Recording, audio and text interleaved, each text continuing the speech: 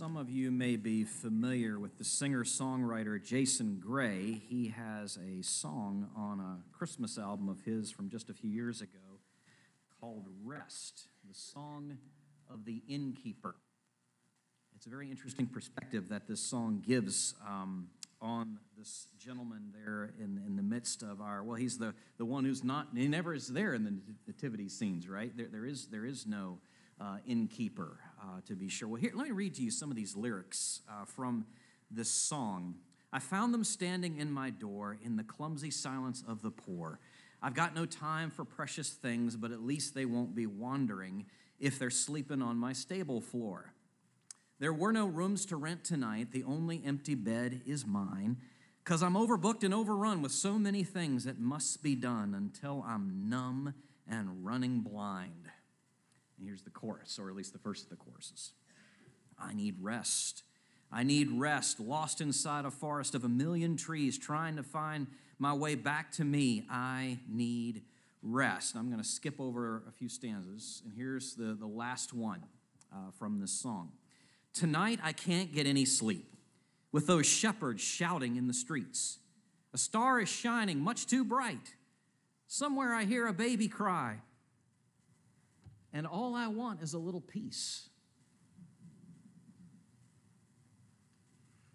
Now, you hear the irony in that. It's thicker than your Aunt Bertha's fruitcake.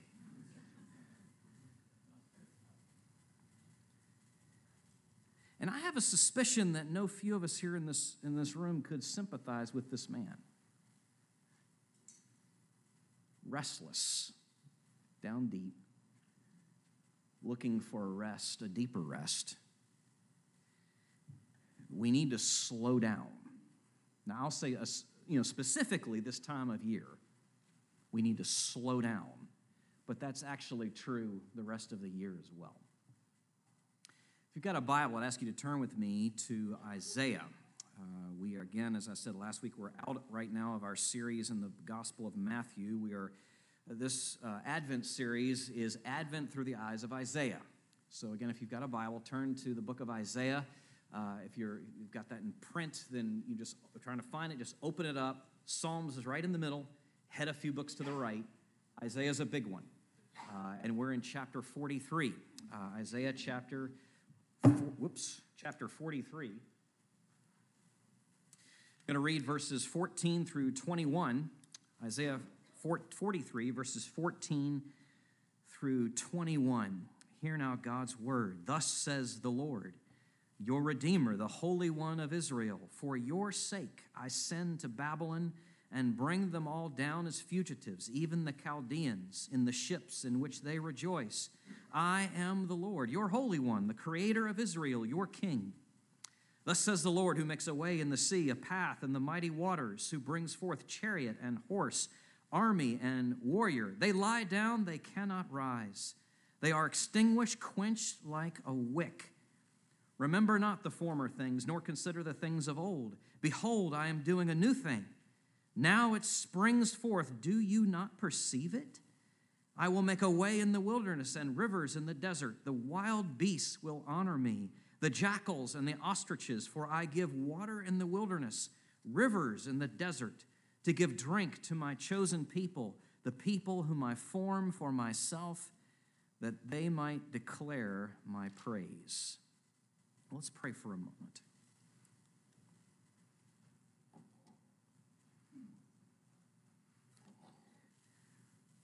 Lord, we ask that you would help us indeed to see something more of what Isaiah was speaking of, who he is speaking of here. The events on the immediate horizon for him, but also the things that he was pointing towards on the farther horizon. The Messiah, the Christ, the kingdom, and its coming. This has great relevance for us, every one of us here. We pray that you please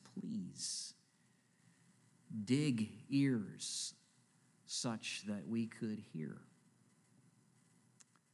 Without that, we cannot. our hearts simply do not beat in rhythm with yours. And so we ask that you would do something miraculous here, even within us, even within this time, as we've gathered here on this second Sunday of Advent, and we are looking into the prophet Isaiah's words, and we pray in your name. Amen. To behold. To behold. Now, that's a word, no doubt, no few of us, maybe even all of us, could give some rough definition of, even if we hardly ever use the word. I mean, I dare guess, probably no one in this room used the word behold in the last several days in just common speech. But we all know something of what it means. It means to look and examine. It means to see and to consider. Rather than just a quick casual glance, it has the sense of looking deeply into something, peering deeply into something, to behold. Why? Why would that be necessary? Because we recognize, or someone that's speaking to us recognizes, perhaps, as they're saying, behold, that things are off. That things are off. Our course is off. There's something in the formula we haven't accounted for. The equation is whacked. It's out of whack. And so we need to behold, or if I can just tweak the song, we're dashing through the snow in our one-horse open sleigh, sliding into the curve we go to a quick and awful grave. Yeah, I know it's cheery, but with that, you need to behold. There's a need to behold. And in the Bible, in the Scriptures, what you see is again and again the call to behold, oftentimes in connection with the Lord's initiative, his moving towards his people, having done something, having shown something, revealed something he hasn't done before, something he hasn't shown before. And so there's this call there into behold, because there's a newness of something that has transpired. Well, that takes us right into our text here this morning. What Isaiah is telling us is the Lord is doing a new thing, and it is something to behold. The Lord is doing, in Jesus more specifically, the Lord is doing a new thing, and it is truly, deeply, profoundly something for us to behold. Well, what would that be? What is this new thing, and what would it mean for us to behold? Well, there's at least three parts of this. It's there in your outline, there in the bulletin. The newness of this thing is the demonstration, at least partly the demonstration of his greater power. That's the first thing. The second thing being the revelation of our greater need. And then thirdly, the affirmation of his greater purposes. Now, I say greater with every one of those because there's a newness, again, to what Isaiah is saying here, beyond anything that has been said or shown before, has come in Jesus, and therein we need to behold. To behold this. Now, let's take a look at this text then. So Isaiah 43, it's at least partly a demonstration. What Isaiah is speaking of here is a demonstration of the Lord's greater power. Now, he's speaking, of course, this is in the context of Isaiah. As a Jewish man, he's speaking to the nation of Israel, specifically to the nation of Judah, the southern tribe of Judah at the time. This is a people who he's not only talking about their future, but he's talking about their past. And he's hearkening back to their past, a past that was very much formed and informed by the pattern and the paradigm of Exodus. It's deeply, profoundly interwoven into their identity. That is to say, Exodus, a deliverance from bondage into freedom. A deliverance from bondage into freedom. And Isaiah has three experiences of Exodus in mind here in this text. One of which has already happened, a second of which is on the near horizon, relatively speaking, and the third of which is on a further horizon. And the first two are pointing to the third. And we can understand more of the third even as we look back on the first two. So the first of the pattern, and as we consider the pattern and the paradigm here, the first of these Exodus experiences is the one that you're probably, if you think of Exodus, Charlton Heston, right? The Ten Commandments. The Exodus, roughly 446 BC. The Israelites have been in Egypt in captivity and enslavement, mistreated for some 400 years. That's, the first thing that we ought to think of there. Therein the Lord brings these plagues upon Egypt. And the experience of the Passover. And Pharaoh lets his people go, but then he chases and pursues them into the desert. And then you have the parting of the Red Sea, right? All these things, the Exodus, the deliverance. It's what Isaiah is alluding to here in verses 16 and 17. Thus says the Lord, who makes a way in the sea, a path in the mighty waters, who brings forth chariot and horse, army and warrior. They lie down. They cannot rise. They are extinguished, quenched like a wick. The Lord made a way for his people and a pit for the Egyptian army for the sake of his people. Well, okay, that was the first Exodus. That sets the paradigm, this demonstration of his great power. For another Exodus is to come, and that's what Isaiah is pointing towards here. It's coming as he's writing in the 8th century BC, anticipating events that are coming in the 6th century BC. As the people had been warned, but nonetheless they turned their backs on the Lord yet again. And therein he sent the Babylonian army, the invaders, an utter desolation of the kingdom of Judah. The exiles hauled off in this horrific chapter in the people's history. I won't, just because there's young ones in the room, I won't even describe what some of that entailed. Being dragged off into exile, into Babylon, therein setting up the stage for yet another Exodus, another demonstration of the Lord's mighty power that Isaiah, even as he is saying roughly 200 years before the exile even takes place, he's telling you, and there's going to be an Exodus. There's going to be another exile, and there's going to be another Exodus. And he speaks to that in verses 14 and 15. Thus says the Lord, your Redeemer, the Holy One of Israel, for your sake I send to Babylon and bring them all down as fugitives, even the Chaldeans and the ships in which they rejoice.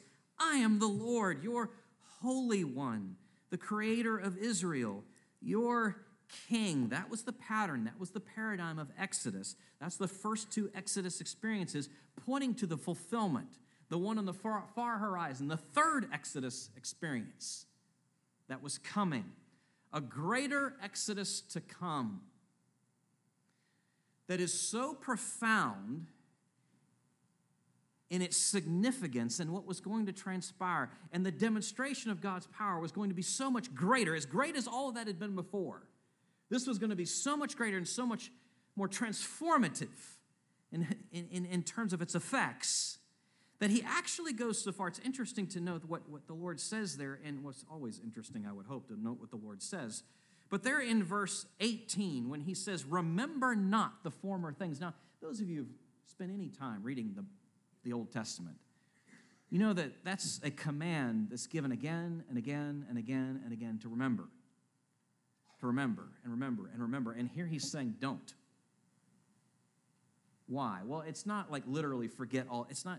It's meant to draw our attention to what's going to happen. Is going to be so profound, so earth-shaking, so transformative, so wondrous, so amazing, such a demonstration of my power that as comparative to how you think of what happened in the past, it's going to be like forgetting it, because this is going to be so good and so astonishing.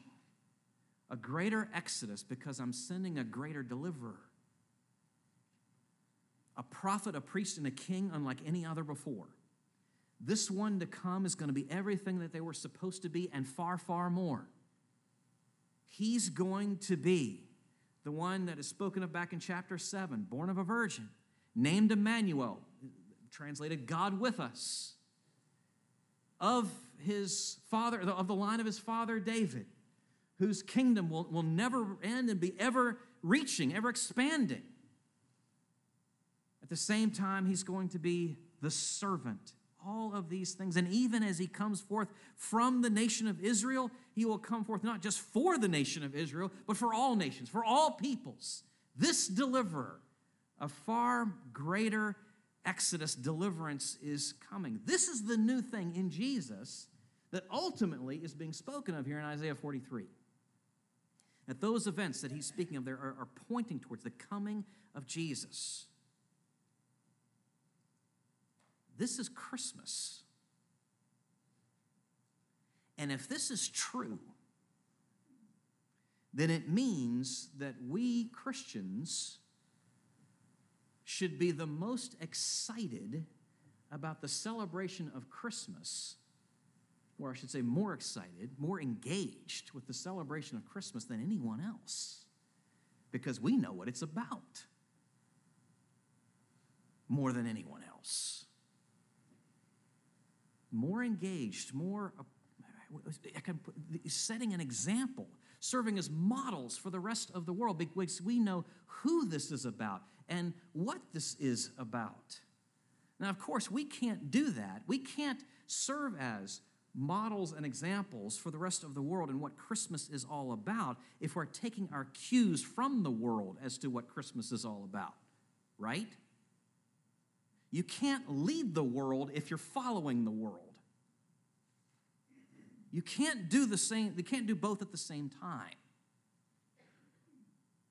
It means we've got to be very wary of the commercialism and the materialism and the me-centeredism that's so much a part of it. But it doesn't mean you have to stuff your tree away or take down your Christmas tie. We can lead. We can lead in this because we see this is a demonstration of God's great, great power. The Lord, again, in Jesus, is doing a new thing in the demonstration of his power, more greater than anything we could possibly describe, is something to behold. That takes us to the next point, the second point. Not just a demonstration of his great power, but a revelation of our great need. And this is rather sobering here, but it's worth noting as well.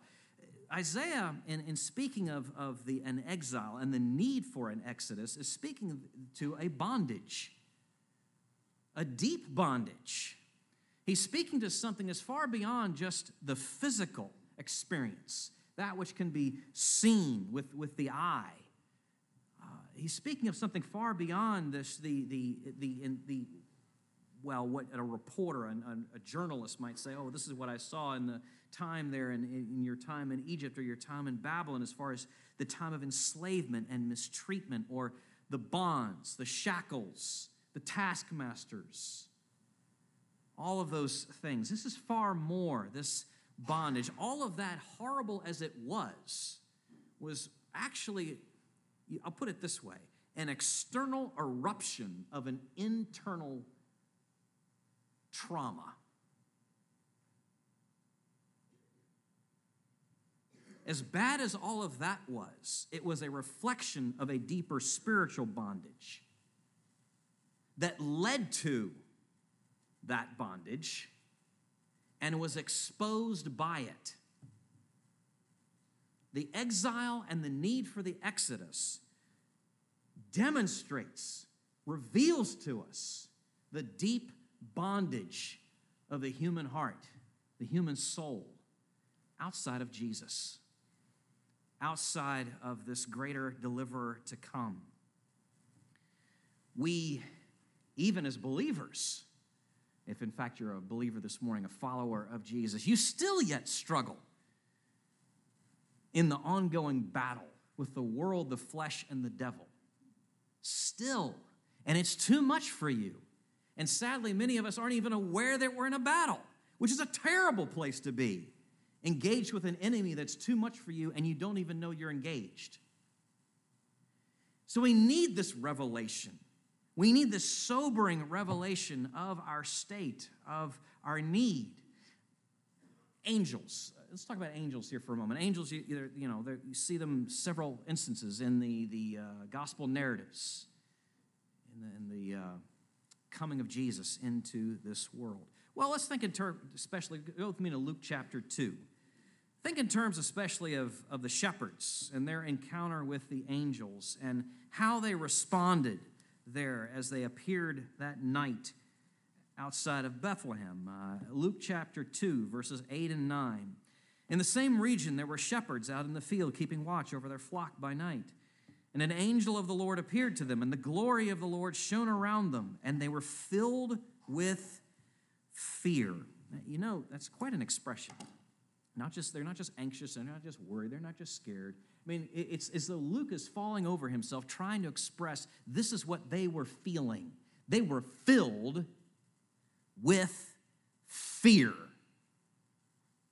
Now, why? Why are these men coming apart? Well, to be sure, I mean, this wasn't expected. This is something of a surprise. This angel's an uninvited, unannounced guest. Yeah, sure, that's fine. But what is an angel? He's a messenger of God. He's a mediator of the holy presence of God. And that's what these men are experiencing there in that field outside the little town of Bethlehem. And so they're undone. They're exposed, naked, spiritually naked before the Almighty God. And they're coming apart. And that sounds awful. That's bad. No, that's good. That's not the worst thing that could have happened to them. That's the best thing that could have happened to them, because it exposes their need for the child that has been born even unto them and even unto us that night in the city of David. Because they've been exposed, because their need has been revealed. And that's exactly what we need. Our need to be revealed. Our need is far greater than we know. My friends, this is why the Father had to send the Son. Because no one else was going to be able to pull us out of the pit. No one else is going to be able to dig us out of the rubble, including us. He had to send the Son. You see, Christmas, it's a funny message. It's a dual message. It's really bad news and really good news. When you hear it all, it should take you down to the depths of humility and at the same time fill your soul with exuberant joy. Not one or the other, but at the same time. That's the wondrous, astonishing message of Christmas. As we see that in Jesus, the Lord is doing a new thing, revealing to us our great, great needs. So that, again, this is something we need to behold. But that then takes us to the third and final point. This new thing is a demonstration of God's power. It is a revelation of our great need.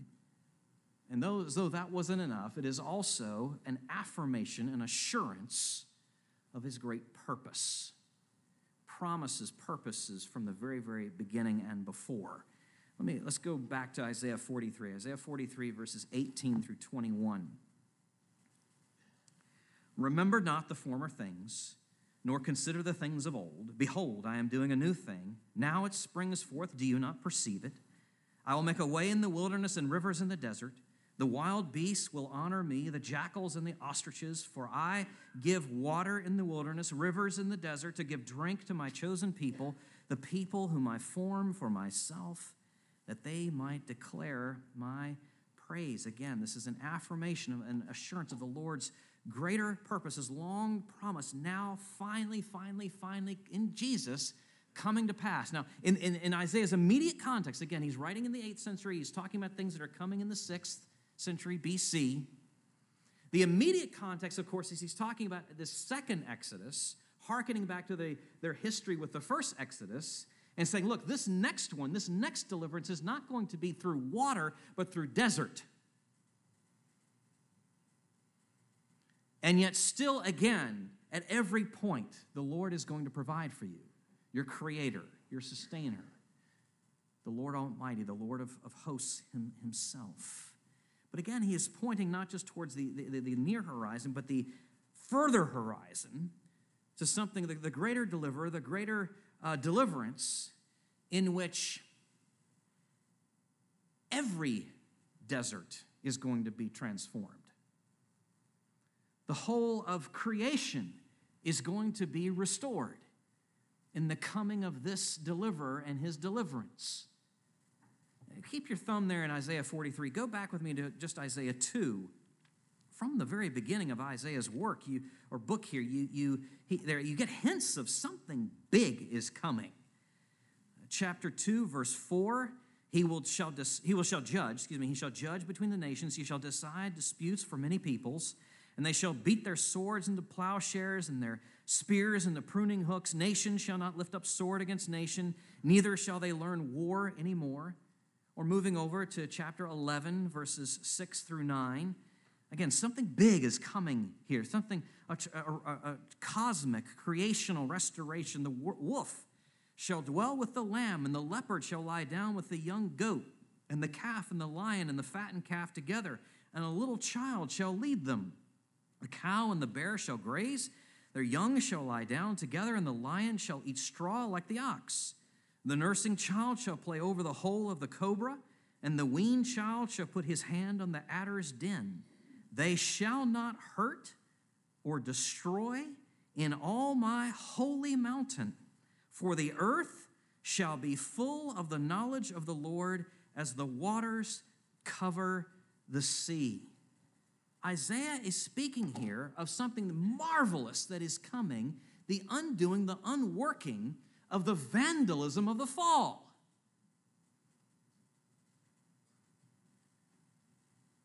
Of a cosmic healing that's coming. The redemption, the restoration of creation itself. This is part of the Lord's great purpose in the sending of the Savior, the greater deliverer, deliverance. And tied to that, the restoration of the whole of creation is the renewal of the hearts of his people.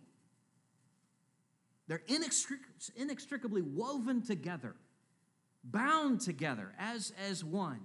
Paul speaks of this in Romans chapter 8. Go back and read that this afternoon when you get home. That just as surely as we, mankind, led creation, the cosmos, down into the pit of the fall, as we are raised up in Christ, creation's going to be raised with us, and its groaning will end finally, even as our groaning comes to an end as well. It's a beautiful, powerful picture, an astonishing thing that Isaiah is speaking of here. And with all these things tied together, with the redemption of creation, the restoration of creation, the renewal of our hearts, will come also the reordering of our worship. And this is what Isaiah is speaking of there in that last verse, verse 21. This is the ultimate goal that the Lord has in mind for all of this. The great, great good that he has in mind, our affections finely tuned as they're meant to be towards him. No more settling for the cheap counterfeit gods that we give ourselves and serve in this life. No more. Finally, our hearts ordered right, our worship, our adoration, our trust ordered in the way it was meant to be. No more settling. This is the assurance that was long since promised, finally coming to pass. The greater purpose is finally coming to pass in the restoration of creation and the renewal of his people. I don't doubt, probably everyone here, is that when I just say St. Nicholas, at least you'll be familiar with the name. I don't know if you're familiar with the history of the real man of history. So let me just give you a quick bio story regarding St. Nicholas. So it's somewhat sketchy, but we do have some facts regarding St. Nicholas. He was born to wealthy parents in the 4th century A.D. in what is today Turkey, that area. His parents died when he was relatively young. The money all goes to him. It's said that he just basically spent the early years of his life giving over those funds towards the care of the poor in his hometown. At a very young age, he became a monk, later on a priest, later on at a very, very young, astonishingly young age, I think around 20 years old, became a bishop. It's said, some of you may be familiar with this story, it's said that in the region that he was given oversight over, there was a family, actually it was a widower and his 3 daughters, who were so poor, that the father was actually considering selling his eldest daughter into slavery so that the other 2 would have dowries and something to eat. But he couldn't bring himself to do it. Nicholas hears of this family's plight and moves in. Now, it's normal in such circumstances in that part of the world in that time to, when you only have but one set of stockings, something to keep your feet warm in the cold, cold winter months, to hang them by the fire such that they would dry at night, to wash them out and then hang them by the fire to dry at night. That's normal. What's not normal is to wake up in the morning and to find a gold coin at the bottom of said stocking. Well, that's exactly what happened with the eldest daughter, because Nicholas had snuck in there and done this. And then as the story, the legend goes, it could be based in fact, the same thing happened over the coming nights with the other 2 daughters as well. What is that about? Well, of course, that's partly the answer to that question. What is that about? It is that's the roots of why we hang stockings in some way by the mantle in some way every Christmas Eve. That's where the roots of all that go back to.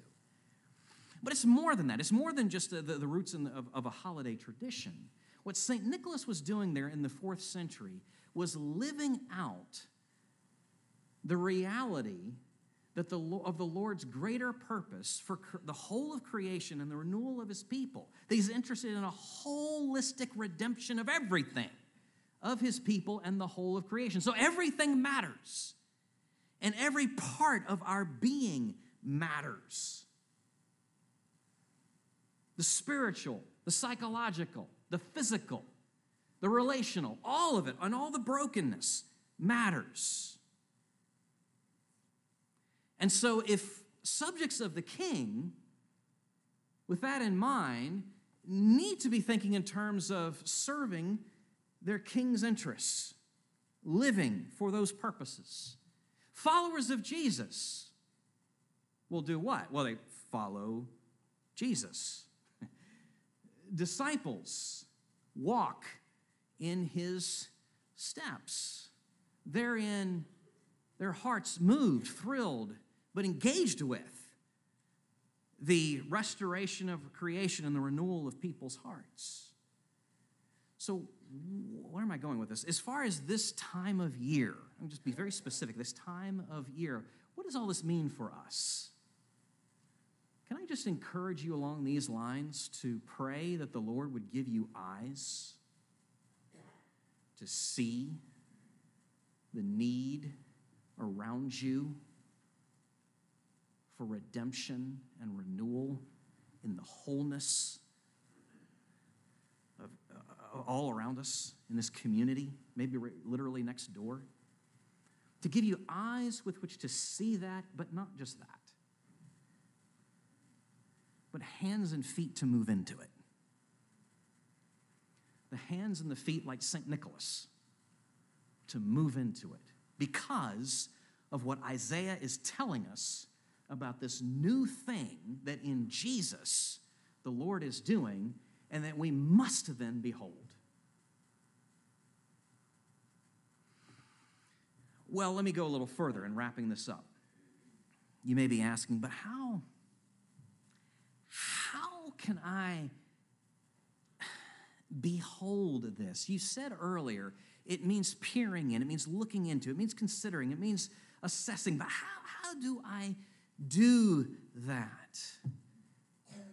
Again, just going to suggest a very simple and seasonal answer to that question. Gift yourself. Gift yourself. Now, by that, I don't mean, just a clarifier, I don't mean the crass, materialistic, self-indulgent messaging that we get from the advertisers, and you just turn on the TV for 15 minutes this afternoon, and this is what you'll see. Where, hey, you've given enough this year, it's time to take care of yourself, that sort of thing, like you deserve it. And this bunch of hooey. It's not what I mean when I say gift yourself. I'm speaking of the gift of time with Jesus. Gift yourself time. You want to know how to behold this? That was the question you asked. I'm answering it. Gift yourself time with Jesus. Being still, being quiet, opening his word, spending time in prayer, perhaps even time over the course of days, not minutes, days, spread out over days, in Matthew chapters 1 and 2, Luke chapters 1 and 2, the prologue to John's gospel. Gift yourself with time with Jesus such that you may be able to behold. And then I'm going to take it a second step. Find ways to gift others that way too.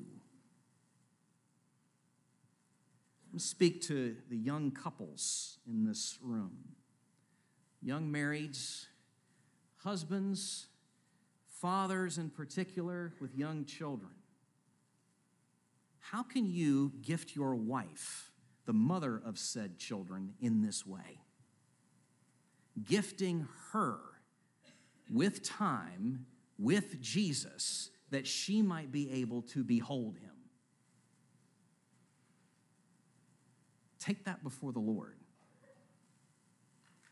Gift yourself. Gift those around you. Find ways. Let's do something crazy. Let's do something outlandish. Let's do something that just the world says, what? And fit everything else around your relationship with Jesus in Advent, as opposed to Jesus forcing him in the nooks and crevices where you can find it into everything else. In Jesus, the Lord is doing something new. It is something to behold. Let's pray together. Lord, you have called us in every other occasion to remember and to consider. And here you say in a most astonishing way, don't remember, don't consider. Because this is so amazing, this is so wondrous, that it outstrips everything by comparison. As we see your power, as we see our need, as we see your purposes unfolding. Oh, we pray that you would help us to lead